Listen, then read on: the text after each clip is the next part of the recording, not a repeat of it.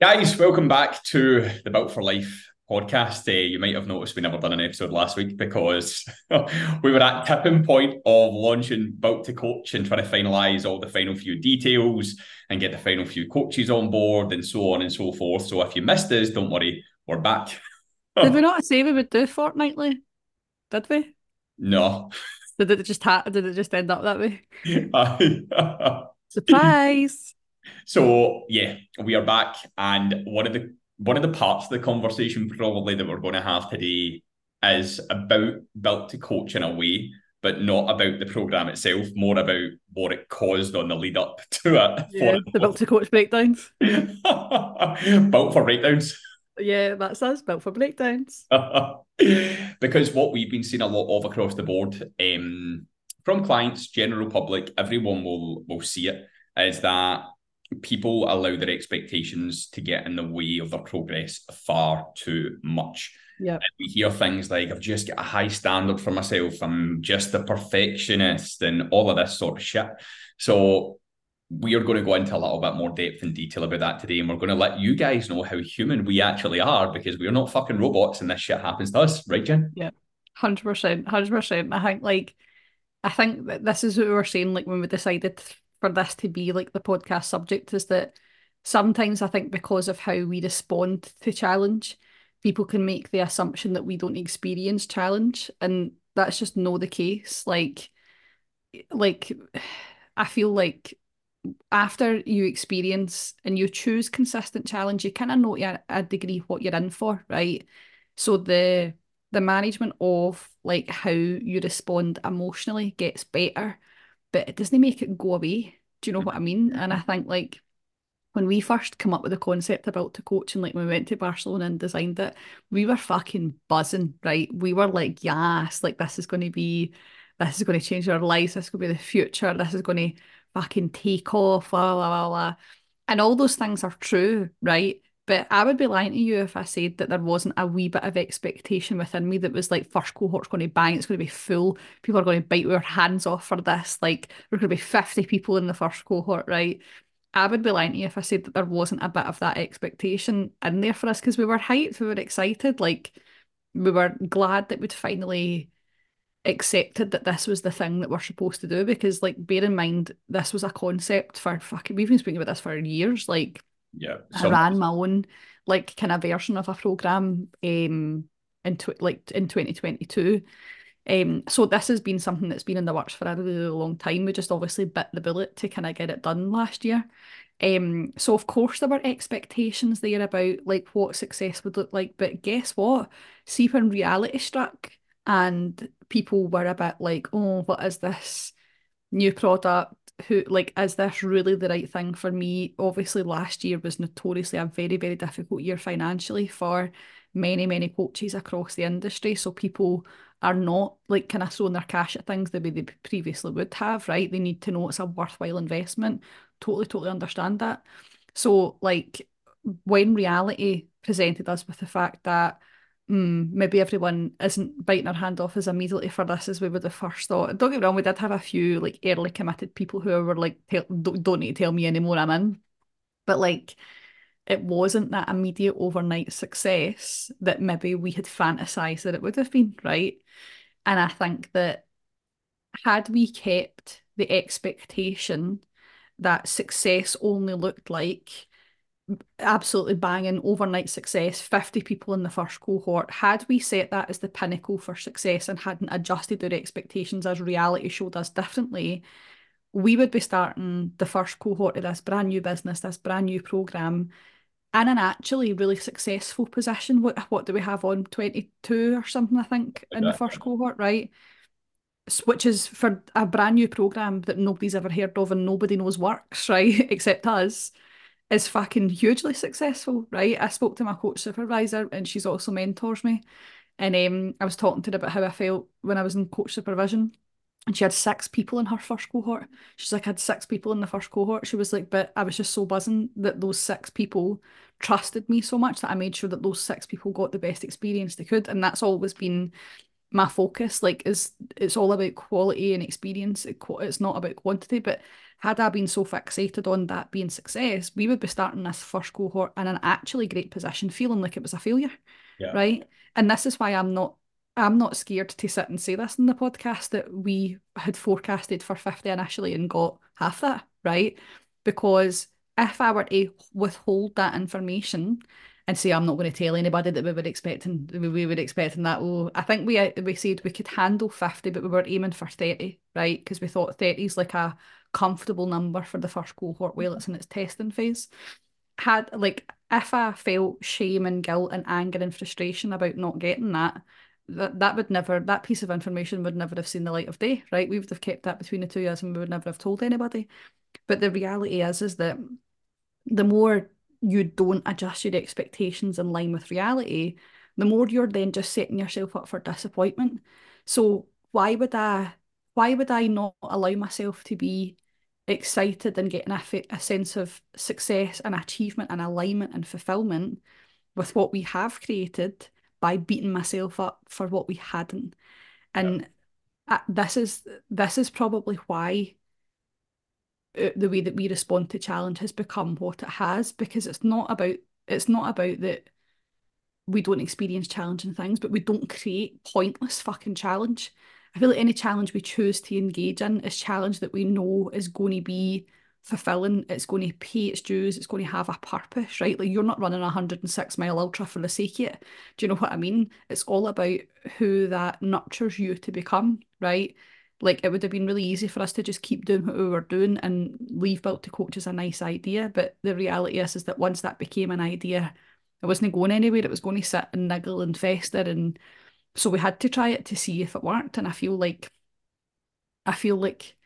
what happens too often for people is that their expectations are not rooted in reality. Like that expectation we set was like a how good would that be? But it Yeah. wasn't rooted in reality. We hadn't sat down and forecasted like business numbers and projections and stuff like that because we had nothing to base it on. This is the first program of its kind in the industry. So there was no trends or forecasts or anything that we could look at. If anything, when reality struck, we were like, right, we need to be prepared for the fact that money's really low for so many people that this might not be the right time. So we're in an extremely, extremely fortunate position. And to have the trust of those people who have worked with us, like obviously everyone in the first cohort knows us, but to have the trust that we've built with those people and the value and the trust that they put in their relationships with each of us as individuals, I'm like, how incredible is that the impact that we've had on those people has built enough trust that they see the value in what we've created together.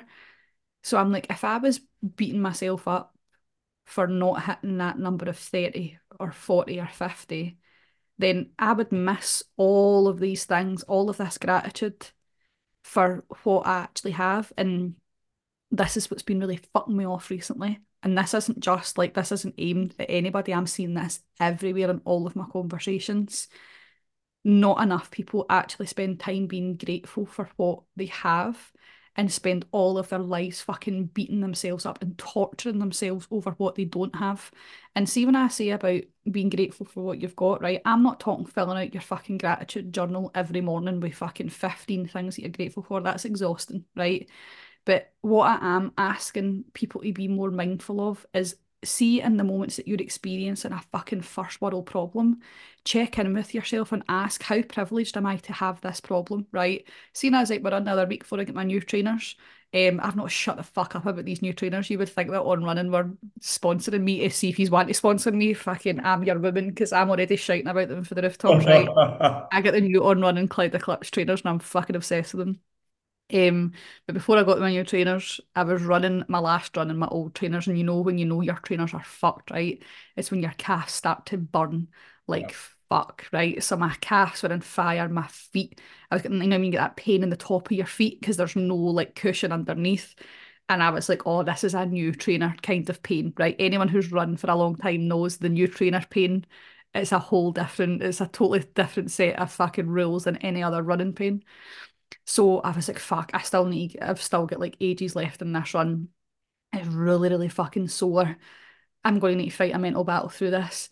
And then I was like, hold on a fucking minute. How grateful should I be to have this? How lucky am I to have this problem, right? I'm out a run and these expensive trainers that I've now ran in too much that I need to buy another pair of expensive trainers, and I'm in a position where I can go into the shop, try on the new trainers, buy the expensive trainers, and then get back to running. Like, what a lucky problem to have. Do you know what I mean? I could have fucking started greeting and got in my head about, oh my God, I can't finish this run because it's so sore. Should I get new trainers? Like, how lucky am I to have that? That's my biggest problem that day, is Yeah. that my calves are sore because I need new trainers. And I feel like the more you start to contextualize the challenges that you experience in the grand scheme of life, right? And I don't know if this is just the way that we are raised, but like, you know what it's like the way we are brought up. It's like there's always somebody worse off than you, right? I don't know if it's like me and Paul always joke about like Catholic guilt, right? And how like that's drummed into us for a young age, right? That you should feel fucking terrible about your existence. And but like that whole, and I think it's just, I don't know if, I think it's just like a working class thing. I think it's the way that we're all raised. It's very much like a be grateful for what you've got, finish your fucking dinner because they're starving wains, right? And then the old retort of, we'll send my dinner to the starving wains, right? Which never went down well. But they're starving wains, so you will finish your dinner. You don't know how lucky you are. There's wains out there with nothing, right? So I feel like growing up in the area that we did, we were constantly reminded of how lucky we are, even though we weren't well off by any manner of means. Like with food on the table and clothes on our back, therefore we were well off in comparison to a lot of the people that we knew. And I don't know if that kind of just reinforces that mindset in you a bit, but I think, I know this is a really, really long rant. I promise I'll let you speak. I think I think it's just, I just see this whole combination of people's expectations battering them because then they can't accept reality. So they live in this strange limbo between reality and expectations. And then the gratitude boat just sails off in a whole other direction, that they just take no notice of everything that is available to them here and now because they're so busy focusing on all of the things that don't exist or the things that they don't have. So right, like there's so many people that I speak to on a regular basis. Again, I'm not naming any names, but sometimes I feel like I just want to give you a shake. I want you to Mm. wake up and realize the life that you're actually living. You are complaining that you've got no time, yet your screen time on your £1,000 iPhone is 12 hours a day. You're watching TikTok, you're on Instagram, you're having laughs with your mates with the reels that you're sending them. You're working a job that pays you nicely. You go out for dinner every single weekend with your partner. You go to the pub with your mates. Like, yet you're still ungrateful because what's happening here is that you're getting too caught up in prioritizing the wrong things to the point where it's backlashing on you, and you're feeling a little bit of difficulty because you weren't able to put the work in the first place. So the expectation was like, I will come back and do this at some other point. I will come back and focus on this at some other point. I don't need to do this right now because all of this distraction is actually my priority. And then all of a sudden, they're like, oh, mentally I'm not great, physically I'm not great, missing the gym, having to take days off my work, like all of that sort of stuff. That expectation that you build, that you have like all the time in the world to make use of what you have on this planet and what you have to be grateful for on this planet, is going to wear thin to the point that you wish you'd made more of your life in the here and now. And time passes so fucking quickly. I couldn't think of anything worse than spending any more time on my phone than I would need to. I couldn't think of anything worse than saying yes to things that I really wanted to say no to. And the thing is, like, I'm still very grateful for these things at the same time. It's like, you know what? It's great that I do have a phone and I can connect with people, but you know what? I am very busy. I'm very tired sometimes off the back of it. I've been training a lot and I'm grateful that you might want to speak to me. But right now, I just want to focus on doing other things that make me feel grateful too, that I don't get to do quite as often because I've got these other priorities that take precedent. Also, very grateful that people want to be around me. I'm also very grateful that people reach out and want like to speak to me and have my expertise. But many people don't look at it that way. They'll look at it like this person's pestering me, or why would people just not stop inviting me to things? Like they're distracting me, they're getting inside my head, they're influencing me, and it's like, just fucking flip it on its head, right? Be grateful that you have these opportunities in front of you, but also be grateful about the fact that you're able to say no and focus on what you want to focus on. And it's just, I'm not too sure where the conditioning now has came from because I feel like it's really amplified the past like 12 months. And I'm not too sure if a Mm. lot of it is watching the news, listening to the radio, seeing all the bad things that are going on in the world. And people I honestly, sorry, on you go. no, I was just going to say people harp on I about thought, no, I thought you were stopping. no, people always say like they harp on about be kind, be grateful, but they're not showcasing gratitude at all. And one thing that I've said to a few people this week, especially them when they've been talking about those expectations, is I brought them back down to earth when they've said like the reason why I'm maybe not happy with the outcome is because I hold myself to such a high standard. I'm like, no, you don't. Like, I'm going to be completely open and honest, right? The way that I look at things is if you think you're strong, yet you cannot give yourself permission not to hit that expectation that you've just fucking pulled out your arse, you're actually really weak. See, if you cannot manage your emotions, if you cannot cognitively perform and realize the way that you're thinking, and as a result of that, your actions, like what they are, you're actually weak-minded. You don't hold yourself to a high standard. You hold yourself on a pedestal more than anything else. You hold yourself to this degree so other people can see you in a certain light, not actually the person that you truly are. And when I talk about like standards and expectations, they're completely different things. People think their standards are their expectations when they're not. Your standards are all of the things that make you who you are, not the physical attributes, not the outcomes. And I said to the guys on Monday night, like physical talent is a really poor indicator of long-term success. And so is many of the outcomes that you achieve for yourself. The money that you make, the amount of friends that you have, like the house that you've just bought, the car that you drive, it's actually really poor indicators of long-term success. What is a really good indicator of long-term success are your characteristics, your values, your virtues, your integrity, your discipline, your resilience, all the things that ultimately allow you to act a particular way in life, regardless of what is happening in life. Yeah. Acting with respect, acting with gratitude, acting just with happiness, even though what might be happening isn't a very happy situation. Yeah. And I actually said that I used the example on Monday when I was speaking to the guys that my gran passed away like 12 years ago or so. And at the time, like people, my gran was like the glue that held the family together. And I was only like, what, 18 at the time? I'd not long started in the gym. And everyone was kind of falling apart because she was such like an important member of the family. And instead of not being grateful, and it kind of came around suddenly as well, it'd be very easy to fall into that mindset of like, this is the most terrible thing that's ever happened. I was just like, I'm very grateful to have like fucking had 18 years with her. You know what I mean? And instead of making myself feel worse about that and the fact that she's not here, I'm going to honour her with what I know that she would want me to do. So I still went to my work. I was like, because what am I going to do if I'm not at my work? So I went to the gym still. What am I going to do if I don't go to the gym? Just sit and think about how shite life is. What exactly? And don't get me wrong, I understand grief and stuff like that is complex, right? And that wasn't me processing grief by doing those things. It was more so being grateful for what I could still do while I was on this planet because I've just seen life being taken away. Yeah. Yeah. 100%. 100%. And I think like I do think that the kind of culture and society that we live in now normalizes like abundance and like limitless things, limitless opportunity. Like everybody knows my fucking gripes with influencers. And like I just think as a concept, like no slight to influencers as individuals. If you can make a career out of that, then fair fucks to you.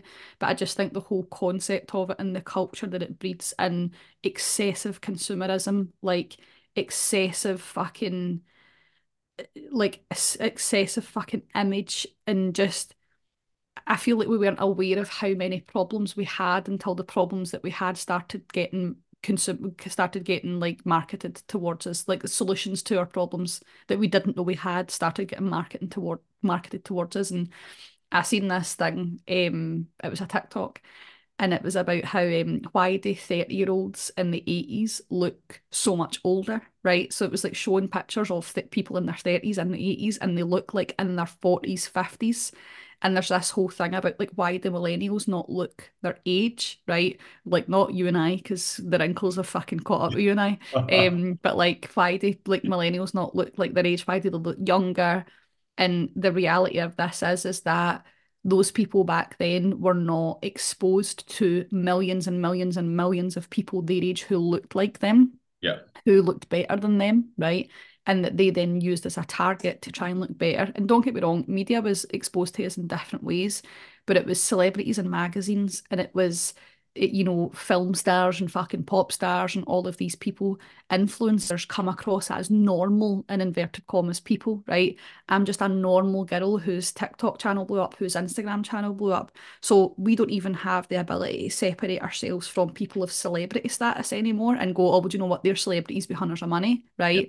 Because influencers, although they're making a fuck ton of money off of all the shit that you buy that doesn't work, they are marketing themselves as these normal, down to earth people, right? And actually, a lot of them are. See, especially if you look at TikTok, it's fucking mums who started a TikTok account to just record themselves making dinners, and then all of a sudden they're packing their jobs to do paid ads because the paid ads are paying the bills. They don't need to work anymore. That is great for them, right? But then when you start selling and influencing and using your platform to sell things to people in a disingenuous nature, and it's relentless, like, I don't know if it's the same for guys, right? But see, as a woman, see if I see another pair of fucking leggings, bodysuits, fucking hair products, makeup, skincare, constantly, constantly flung in your face. And I'm like, these are all the things. And then you see the influencers who look a certain way going, oh my God, look at my six pack. I've got a six pack because I drink these greens every single day. You too should buy these greens and then you'll have a six pack like me. And it's like, and then I see the people in the comment, I open the comments thinking, oh, surely people will be like, come on to fuck Ken, you don't have a six pack for greens. And they're like, where do I buy this? How can I get this? And I'm like, even still in fucking 2024, people are under this belief that you can get a six pack for drinking fucking greens. And it's stuff like that. It fucks me off because I think that the reason that people struggle to be grateful for what they have and always want more is because we live now in a world where you can always get more. Like, what you want is limitless, it's accessible, and it's convenient as fuck. Like, and there's this held up expectation of influencer lifestyles, all these things that they've got, all these fancy holidays, big houses, nice cars, nice bags, lovely outfits. And it's just not reality for anybody. Like, if I became Prime Minister, I would fucking ban phones. And I'd be like, you're all getting Nokia 3310s and you can play fucking Snake of an evening and that's your whack. Because I just think, I don't think it's people's fault that they feel this, like, this urge to just always want more or struggle to be grateful for what they've got. I think we live in such a consumer driven society that you're told that you should want more and that what you have isn't enough. Like, there's always someone convincing you that you fucking need more. And I don't know if it's because we've both spent a lot of time individually working on kind of shutting that off for ourselves. Like, don't get me wrong, I still buy myself shit. I'm still hooked in by the influencers every now and again. But I think I just put a very strong boundary where I'm like, that's probably a lot of shite. Do you know what I mean? That maybe that then helps us to manage our expectations a bit more and allow ourselves to be more grateful for what we actually have. Definitely. And it's probably why so many people on a fitness journey especially struggle as well, because like they're buzzing, as you said, like we were when we were talking about Built to Coach in fucking Barcelona, topped up with fucking sangria, Jen speaking fluent Spanish to cunts. I'm just sitting there coming along for the ride. Like, you two talking about me. We were. Aye. He was saying, what's Baldy and I was like, fucking, like that cunt off, I'll have the sangria. Don't call me Baldy. But like, so many people have like this pure rush of like adrenaline to start and this excitement, and it's going to disappear over time because it's monotonous over time. And you need to fall in love with that process and problem solving and overcoming challenge. Like, when you start to live what people used to coin it as a lifestyle, like I will help you transform your lifestyle. It's literally teaching people how to develop a process to live by, because processes work. And when you find a particular process that works for you and you build your life around that process, then ultimately it's very easy to hold on to. But what people do is, when again, expectation outweighs reality, they then start to get distracted by what everyone else is doing or what everyone else is saying or the feedback that they're getting along the way, not the actual plan they've been given. So, oh, well, I've done this additional workout and I've burned these calories, so I just hit them back. Right, okay, did I tell you to do that? No. But people talk about like fueling after sessions and stuff. Yeah, but you're also trying to lose body fat. On the flip side as well, you've got people who are saying that they've not lost X amount of weight like they thought they would have, even though it's proportionate to the amount of body fat that they have. which realistically, from my standpoint, you should only really be looking to lose between 0.5 to 1% of your entire body weight on a weekly basis. Sometimes it can be more from fluid loss, but at that rate, that's a very good progressional rate. Then they see some fucker that is on Instagram that's lost 16 pounds in 2 weeks. You know what I mean? Because they're probably fucking 20 stone. Aye. Or it's the fucking cunts on the green shakes. Aye. Have just came back from a holiday where they did put on a stone. So all their pictures were for before the holiday. They've not updated a picture for after the holiday. And all of a sudden they've lost pretty much all their holiday weight in 2 weeks, plus an additional maybe £2 because they've been drinking fucking greens. There's far too much distraction and expectation. And I think we're losing grip on these qualities that we need to be able to build for ourselves to withstand the long-term challenge. And it worries me, especially for the people that I see that haven't had self-accountability built into their life prior to me coming across them or you coming across them. Like, and that doesn't just mean clients, that just means people in general, because we see it from like so many different networks that we're a part of. And what I mean by that is like zero self-accountability when it comes to like going out and get a part-time job when you were younger, buying your own car, paying for your own driving license, paying your own phone bill, like all of these things, like having that shit done for you. So then when it comes to living in the real world, you have to do those things. Autonomy. As an adult, you've got no autonomy, and you think that things should just happen at the click of a finger because what happened before was like, Mum, Dad. And it was transferred into your fucking bank account. It was done within 10 seconds. So there's this instant need for, well, I want this and I want it now. And I also want more because what I've been getting even previously now doesn't align with what I need. So I need more of the same stuff that I previously got for what was proportionate to what I needed then. And it's honestly mind-boggling. And I think there needs to be some form of like intelligence here for people. And I know that might sound a bit cheeky, right? But you need to be able to zoom out and look intelligently at your life and be completely fucking open and honest with the fact of where you are right now and what you can expect moving forward based upon the skills you have. Because your characteristics aren't just, and your personality traits and all that sort of stuff, they are not just personality traits. They're not just characteristics. They are learned behaviours from people that you've grew up around, peers that you're now around, influences that you've had in your life. But a lot of it is learned through life, like the things that you need to do to keep yourself safe and secure, to stop yourself from fucking being in danger. You learn these behaviours and skills. A lot of them might not serve you, a lot of them may serve you, but they're also transferable. So when you actually look at the skills that you've built over time, instead of the expectation of, I have been a perfectionist or I hold myself to a high standard in these areas, it should more so be like, right, okay, well, if that hasn't actually served me in those areas, because those things never fucking serve you in any area, really, then ultimately, how do I need to approach this situation differently so I don't keep getting the same outcome and the same result, but they link with the same expectation, because they don't take time, and this is something we see a lot, they don't take time to not only be grateful, but reflect. Oh my God, don't. Honestly, in my fucking soapbox about reflection, I'm going to get it fucking tattooed on my forehead.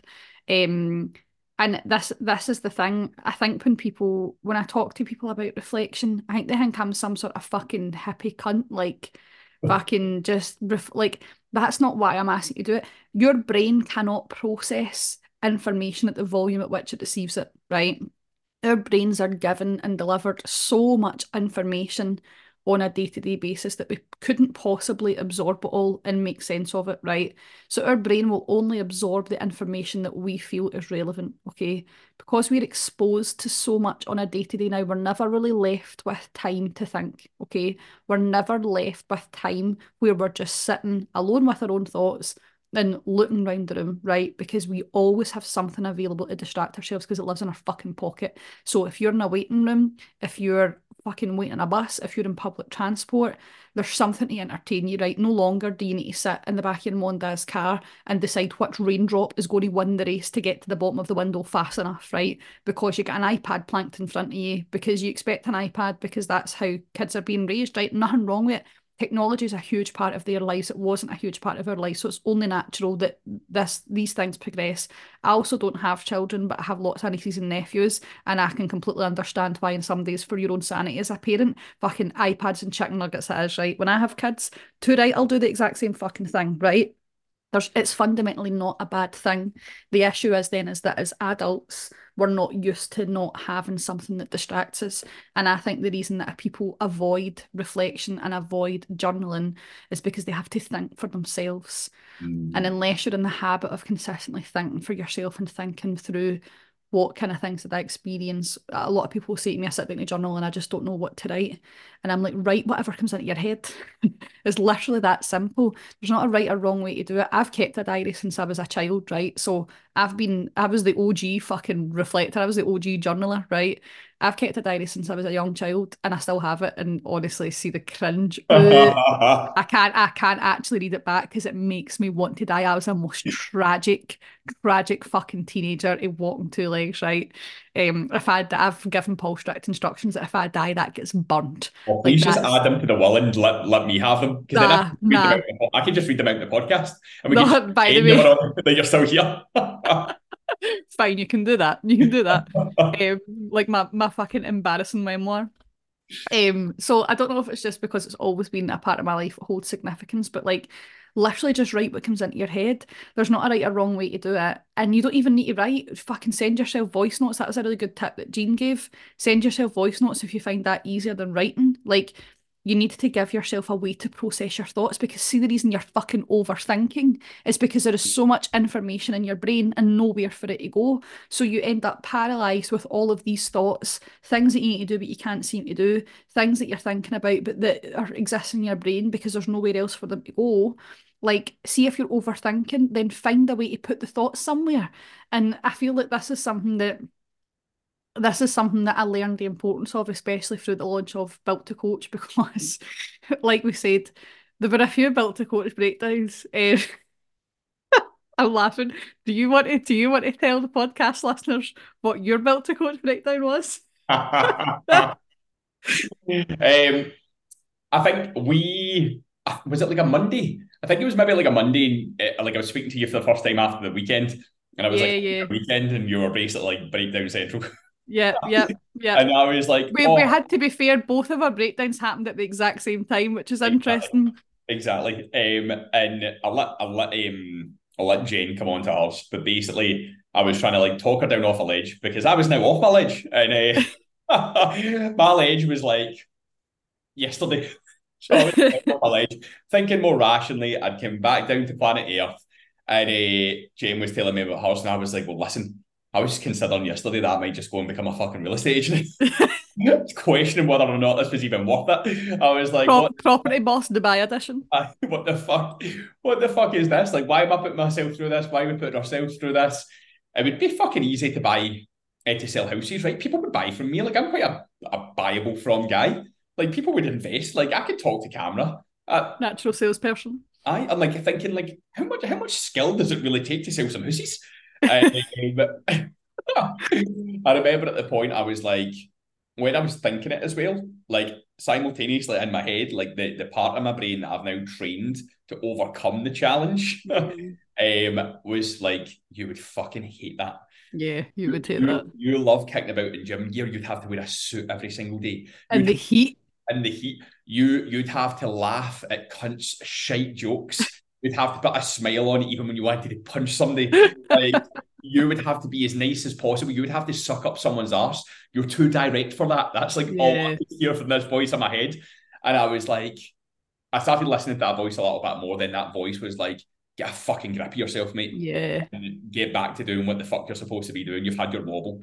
And then Yeah. it was nice to see that Jen had also had a wobble as well. Yeah. Yeah. And I think it's funny because we were talking to a client recently about this, about like just the challenge of being self-employed and kind of like it's one of those things that you don't really realize. You know it's going to be hard, but I think you don't really realize how it's just constant work. Like the work never stops. Like, see, even if you like take time off, like you're not really ever psychologically switched off. I think you can switch off for a few days, but like beyond that, there's always something that's niggling your mind and you're like, fuck it, I'll just do it and then it'll get out of my mind. Do you know what I mean? And I think you're always responsible for driving more business. And like I think even if you're not on the ground, even if you're like, you've kind of removed yourself a wee bit more for your business, it's always ultimately yours, therefore your responsibility. So, but I think you adapt to that and you get used to that over time. And I said to the physio actually yesterday, because she was asking me about it, and I said, like, as much as it's challenging in that you're always kind of mentally switched on with it, I would always take the freedom and flexibility that it gives me in my day-to-day life for the sake of maybe having to do a wee bit of work and holiday. Like, I would always take the general freedom and flexibility that it gives me over like being in a job and then having like, you know, annual leave where I don't need to talk to anybody, but then I'm limited to how much annual leave I can actually take and all those kind of things. Know that we're really fucking, not that I'm in 6 holidays a year yet, but one day. So I think like that's almost like an accepted part of the difficulty of running your own business. The challenge of then launching and setting up a second business is that then you have to run your own day-to-day business at the same time as launching and setting up the new one. And for me to have the time to design Built to Coach, I had to leave a big role that was paying me a lot of money, right? And I had to let go of some other things. And then obviously just because changes and economic circumstances last year, a few people could no longer afford to keep me in their programs. So I took a big financial hit for the first time ever in business. And I've almost been like, maybe in a wee bit of false sense of security, because I've been very fortunate. I've never had to worry about money, and people have always come to me via referrals and word of mouth. So I've never had to do sales, I've never had to do outreach, right? So I've been in a very cushy, comfortable position for a long time, but I was always really aware this is not the reality of running a business. This is a lucky and cushy and comfortable position. So fucking lap it up while it's here. But never after your first turn, you were pure beaten to me. I know. I was like, oh my God, what did I do wrong? And you were like, this is a perfectly normal part of doing business. It's just not been normal for you. Obviously because I'm so fucking shit hot, it was never happening to me. But it was just, it's one of those things where I was already in a false sense of security because so many people had told me being self-employed is so hard, it's a huge risk. What if you don't make any money and you can't pay your mortgage? And I think people assume a lot of the time that self-employed people just struggle. Like they just struggle and they don't make any money and everything's a struggle. And I'm like, I don't know if it's just because like my dad's run his own business for, oh my God, 20 years now. And as much as he's gone through like ebbs and flows and peaks and troughs, and there's been harder months where it's like, right, we're no like, or harder years even, where it's like, right, we're going to caravan this year instead of going on a holiday abroad. Like we've always managed to keep everything ticking over. My dad would go and do any work really that was needed if he couldn't get work, and he still is like that to this day. So I don't know if it's because I've watched him my whole life, like keep a level head, fucking nothing phases my dad. So I don't know if it's because I've watched him, you know, balance all that, keep a level head, have to make hard decisions, but ultimately keep everything above water. Although it's a very different industry, I'm like, well, there's still, it doesn't feel as this massive fucking struggle and risk as many people make it out. However, it did become a very big struggle when this all changed and we were building Built to Coach.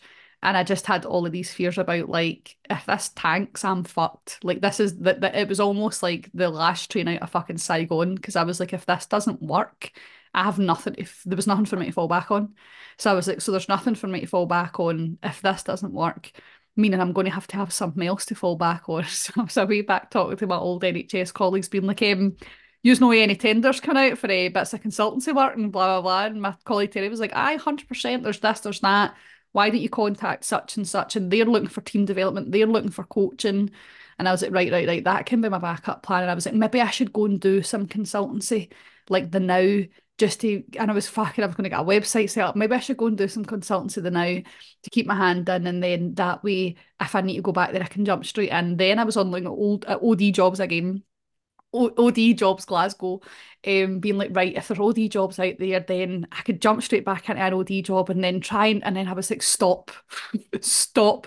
Like this became a whole emotional spiral. But I was doing all of this internally for a good like 6 weeks before I actually spoke it forth to anyone.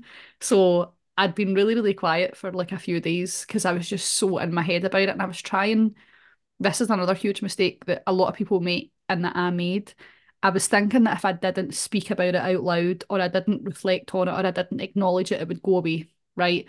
That doesn't happen. It just festers and bubbles and festers and bubbles to the point where it can no longer fucking sit beneath the surface and it explodes, which is exactly what happened to me. So I've been quiet for a few days, and Paul was like to me, what's wrong with you? Are you all right? And I was like, I'm scared of the Joyce Bell to coach. And I just fucking, right? It was almost as if like it was the fucking tip of my tongue. And I was just trying not to say it loud. And as soon as he acknowledged the fact that I wasn't myself, fucking all came. I honestly was crying for hours, like, what happened? It's gonna be a fail. We're going to lose the house. And like we were very fortunate in that, like with Paul's job, if I didn't make a single penny, like we would be fine, we still pay all the bills and all that. So he was like, you do realise that, like, one, you have savings if this ever happens. Two, we'll be all right with my job. We can afford to pay the bills. Like, three, you don't know if it's going to be a success yet or not because you've not actually launched it yet. And I think it was just one of the things where it was like, it was a whole new thing to navigate, because when I was setting up the business the last time, like my OG business, I had a full-time job. So there wasn't that. It was building up the business until it made enough income. Then I just jumped from one to the other. So it's not as if I left and I was fucking building up a business from scratch. I'd already built it and I just jumped into it. And then obviously that went really well. So it was the first time that I'd ever experienced something like this. So I had to allow myself to just fucking feel what I was feeling, Google the jobs, have a word with myself, right? And then say, actually, we work with facts. And I think that's probably the thing that brought us both back to the baseline, is that we only make decisions from a place of logic and fact, not emotion. Had we made a decision for a place of emotion, you'd be in the Dubai version of Selling Sunset by now, and I'd probably be back fucking in the NHS, right? But because we decided to make the decision from the place of logic and fact, we agreed that we will work with what the data gives us. If the data gives us enough that this is a success, people are interested and it keeps moving, then we will keep building it. We will make sure it has an impact.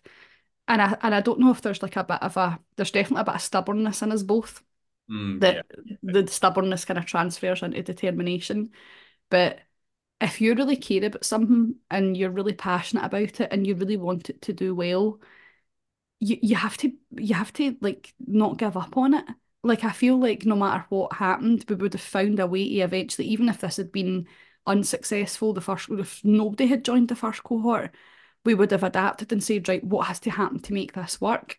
And I think that the more that you do that and the more you commit to making something work by any means, under any circumstances, the more you then build that capacity for yourself to know that that's a possibility.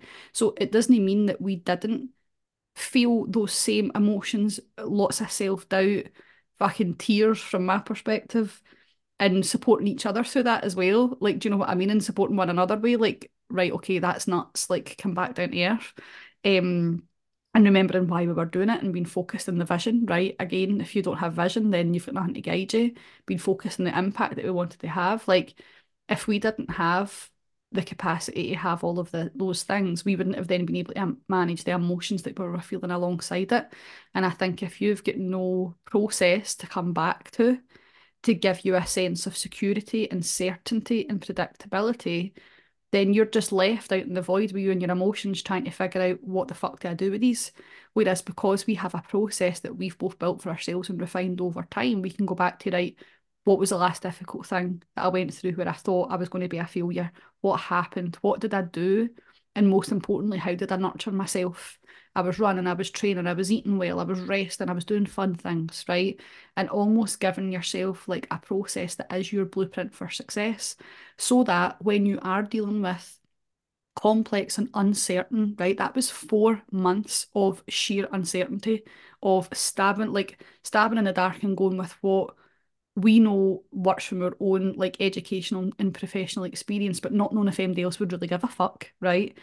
So that was 4 months of consistent uncertainty. And we thrived in that time. Like, we didn't just fucking survive. The two is both, like, from a personal perspective and professionally, have thrived because we fell back to our systems and our process that have never ever failed us. And I say this to people all the time. If you're experiencing a huge period of uncertainty, if you're waiting in the wings for an answer, you don't know how something's going to go, you're working towards something that doesn't feel clear, you have to give your brain what it needs, which is certainty and predictability. If you can't have certainty and predictability in that thing, you have to respect yourself enough to create it in your day-to-day life. Safety and predictability can look as simple as I'm having mince and tatties for my dinner on Monday night and I'm going to watch this programme. I said this to somebody the other day. Watch films that you love that you know how they end. Watch TV programmes where you know what's going to happen, right? Give yourself that certainty, predictability in your structure, your routine, how you spend your time, things you know already that you enjoy and make you feel good.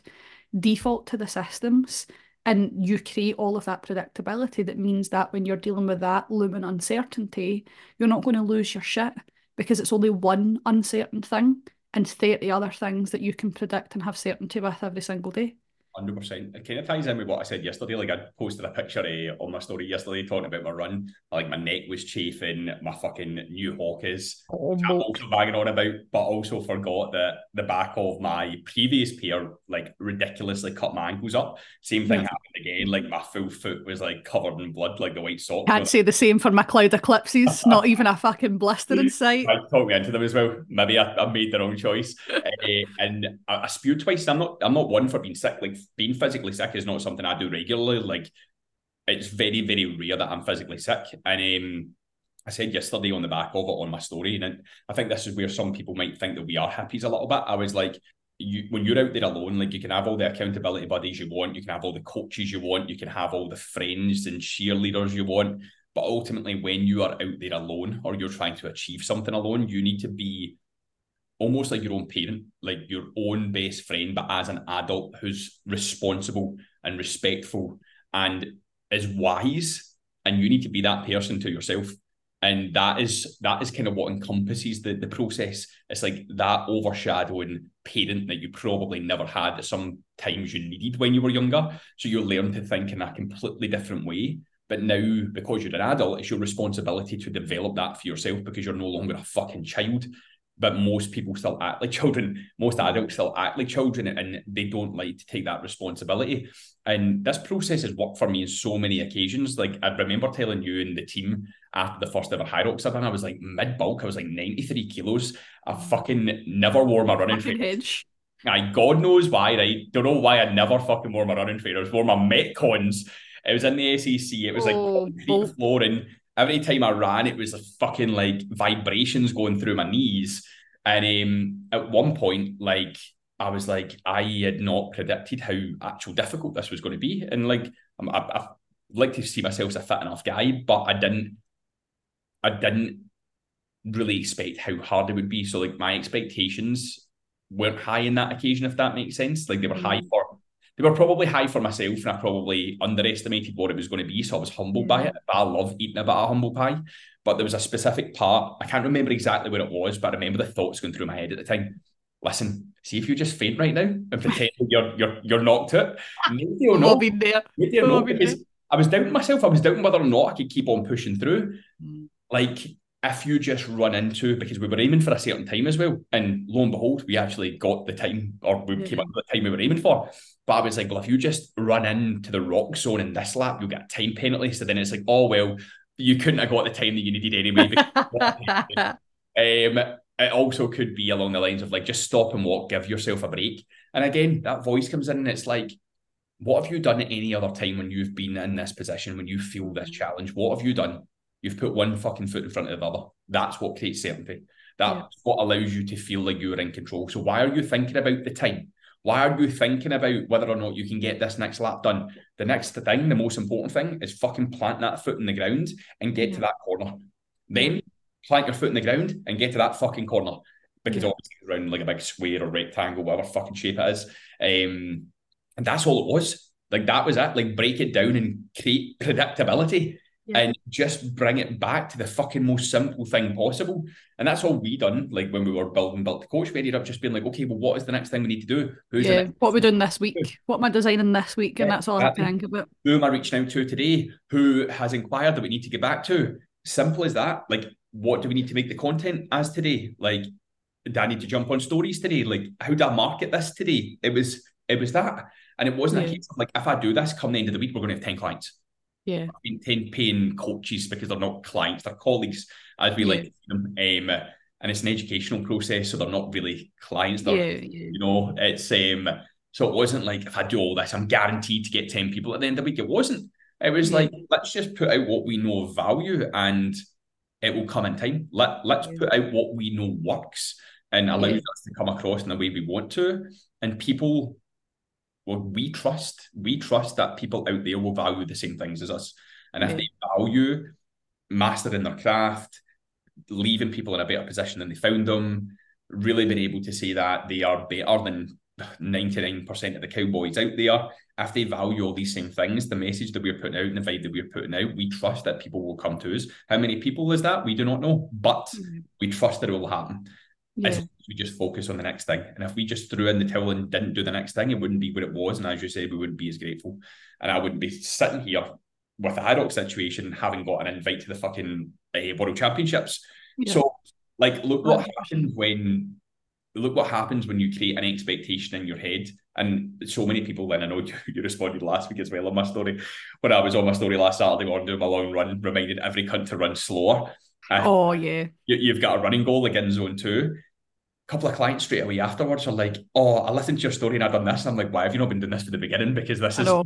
bad for the start." I know, but you know what? We all need that reminder Aye, sometimes. Like you 100%. all need that reminder. And sorry, on you go. I was just going to say, and I think sometimes when they see you doing it properly and that you're Yeah, not just defying the process, it helps as well. yeah, 100%. And I think everybody needs a reminder to keep like their ego in check. And see, when I was out like my slow run, and I was like, so obviously I'm training for the marathon.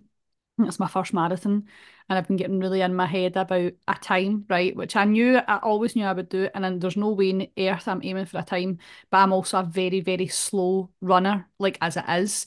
So I also don't want to be running for 6 hours because the thought of that makes me want to fucking die. So it's always about getting the balance right. But I realised when I was running that run, I was like, I could hold this pace for fucking ages. Like I could keep going at this pace, not out of breath, like enjoying it. I was like, if I had a really good book, if I had a book that I really know that I love, that I could listen to and just keep holding this pace while I listen to this book for hours, I could run a full marathon at this pace. And I think, see, when you think about it for that perspective, I'm like, if I could hold that pace, even if it was for longer, and I would eventually get fatigued after running for that length of time, I would actually then give myself the opportunity to enjoy it more. And I feel like that's the kind of process that we took with Built to Coach. It was a long and slow launch, but it was very much if we can maintain this pace here and really get a good build relationships with people and focus on the impact, right? Success for us for this was always impact. If we just wanted to go and make a fuckload of money, this wouldn't have been the right option. Do you know what I mean? This isn't a huge fucking churning out money making thing. We could have went and done something else that would have churned out hundreds of money. This isn't the thing. It's about the impact that it has. And I think that's what you need to keep in the focus is your mind in the focus of your mind when the expectations start to prevent the reality from being possible, is that your what success is, the impact that it's going to have on you, that's the thing that needs to stay the focus of your mind. And even if it is a fucking fat loss process and you're expecting yourself to be further ahead, lose more weight, blah blah blah, you're then preventing yourself to have the reality of what you want by thinking that way and by setting that expectation and by not understanding what the impact is on you in the longer term. You just completely deflate your own success time and time and time again because you're putting yourself through this long, enduring, and uncomfortable process and telling yourself every day that you're failing at it. Why the fuck would your brain continue to engage with something that you are telling yourself you are continually a failure at? Of course, you're going to jack it in if you think that you're failing at it constantly. Of course, it's going to be difficult to persist through if you keep telling yourself that you're fucking shit at it. So, like, why are you continuing with this same approach and thinking that someday that it's going to work? Like, you define the outcome, you define success, you define the expectation, you define the reality. So it all comes back to what you want to create. There's nothing special about us that's made this process successful. Everything that's made this process successful is the blood, sweat, tears, and extremely long fucking working hours that we've put in to make it and create success. It's not happened successfully. We've created it by choosing to make sacrifices in other areas for this to then pay off. That doesn't mean that we continue to make sacrifice forever just to fucking beat ourselves up and feel worthy of it.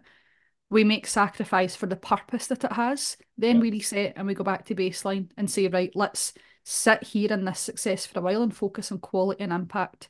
And then when the time comes again, we'll do the same thing again. Because guess what? We've created a process. Imagine that. Imagine that.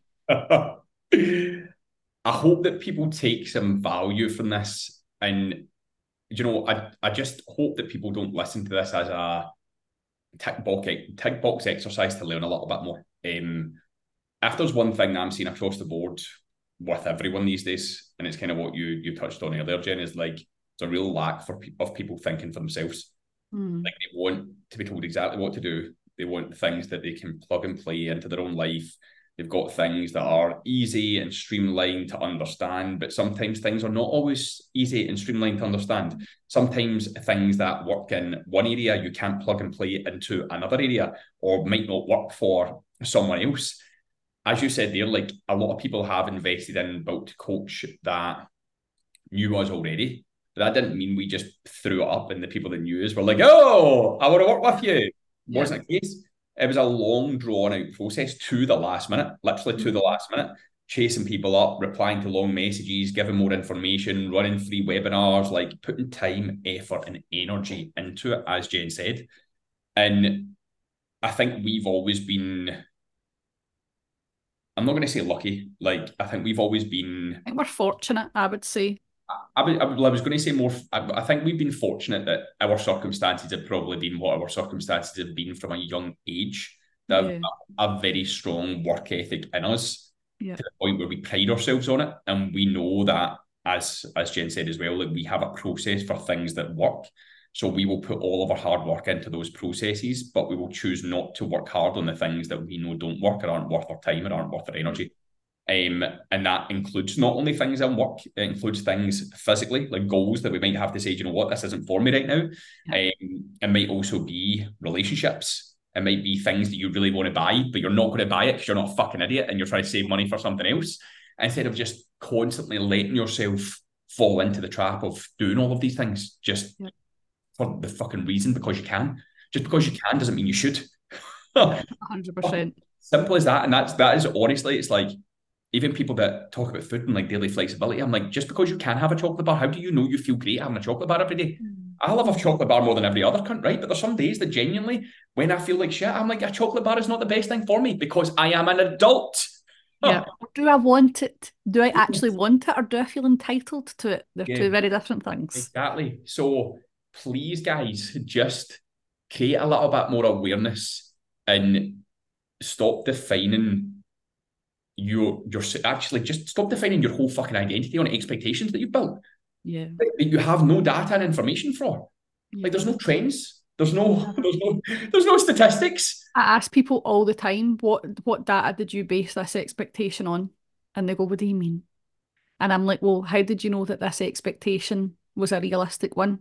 I says, look at your past trends and your past behaviours. What did the data of your past behaviours? Behaviour change is a scientific process, people. You might think that I'm stabbing in the dark and airy-fairy and just talking about people's feelings. Behaviour change is a scientific process, right? Based on your previous behaviour data, how did that influence how you would decide how this would go?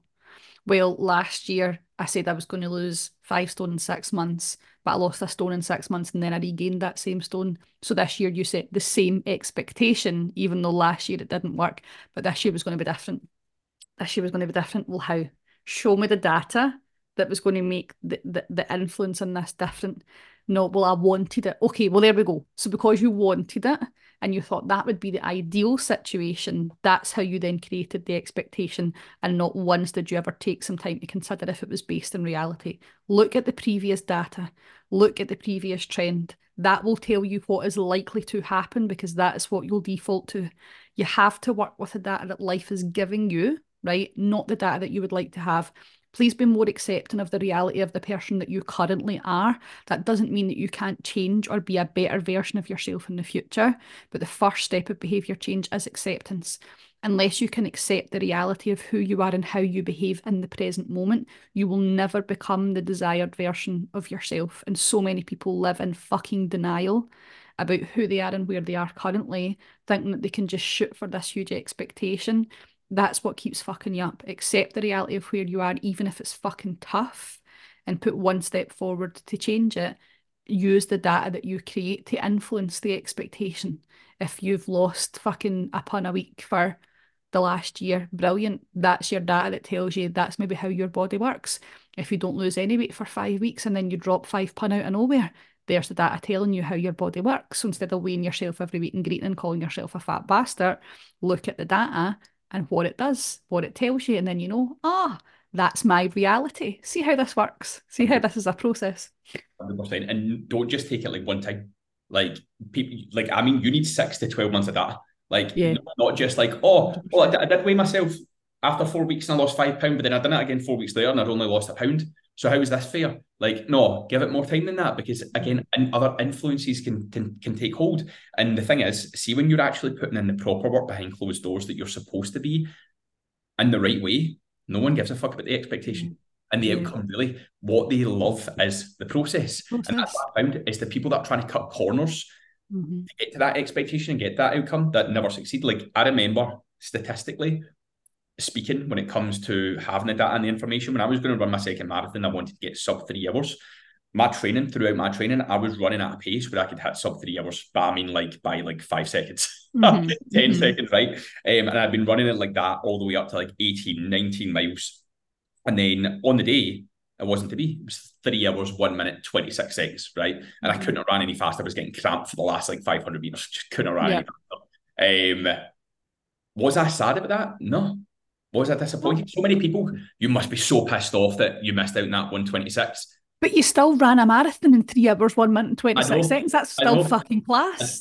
I know. And that the thing was, it's like, they were like, so when you're going to go out and do it again, try and beat it. Then I'm not going to put myself through that when it's not the goal right now, just to cut off 126. And that doesn't mean the goal wasn't important to me. What was important to me is who I became through that process and like how much I enjoyed it. And I feel if I now went and done it again, now that I've achieved what I did, I've been doing it for the wrong reasons. And actually having achieved what I did and having this accomplishment, I've now maybe realised that the goal of wanting to do it sub 3 hours before wasn't really the priority. It was actually the process along the way. Yeah, 100%. 100%. And whenever we have a client who is successful, it's very rarely about the outcome they've achieved, but the life that they've created. And I think this is a real thing that I want everybody to take away for this episode, is really the recognition that the outcomes are the things that stretch us, right? But the process is the thing that makes the outcome possible. So if you really focus on defining a key process that you can adapt through different areas of your life, right? What we done with Built to Coach, we had never done before, technically. Yes, we've both set up businesses, but neither of us have ever set up an entire brand new second business at the same time as already running one, right? So that was a whole new thing. It was a whole new product to the market, selling to a completely different kind of people, right?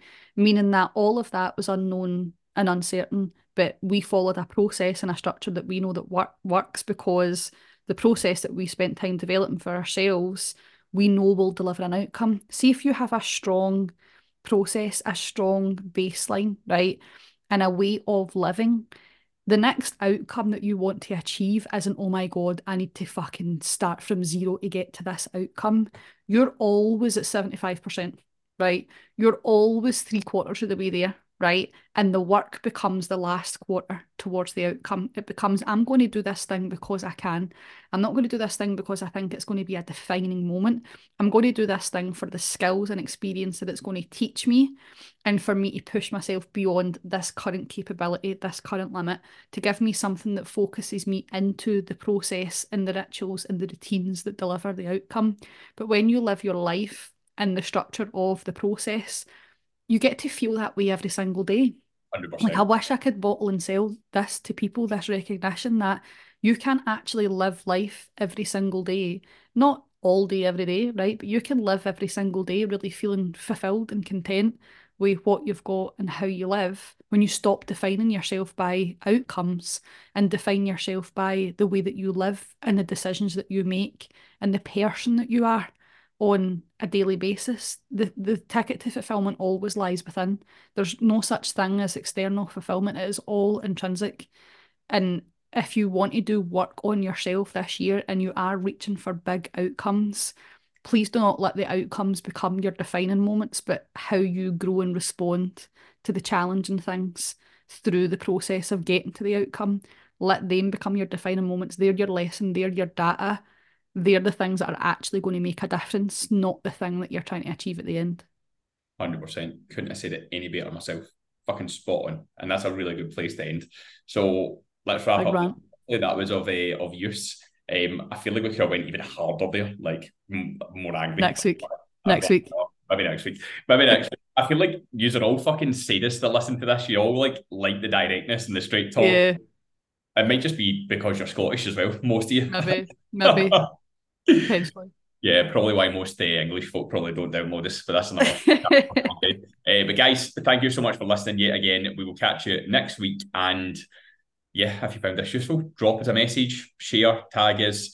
We would always love to hear little updates about what make yourself known, because we have so many people who say, oh, and I listen to the podcast. And I'm like, I didn't even know you listened to the podcast. I'd like to know who I'm talking to. Make yourself known. I've just counted up to be like the same amount of people. I'm like, it must just be this group of people that listen all the time. And then when someone new says, I'm like, oh my God, a new listener. Yeah, I love it. Brilliant. Well, thank you so much, guys. We'll speak to you all soon. See you all soon. Yeah, speak to you. Yeah, I'm fucking ending it here. Goodbye. Bye.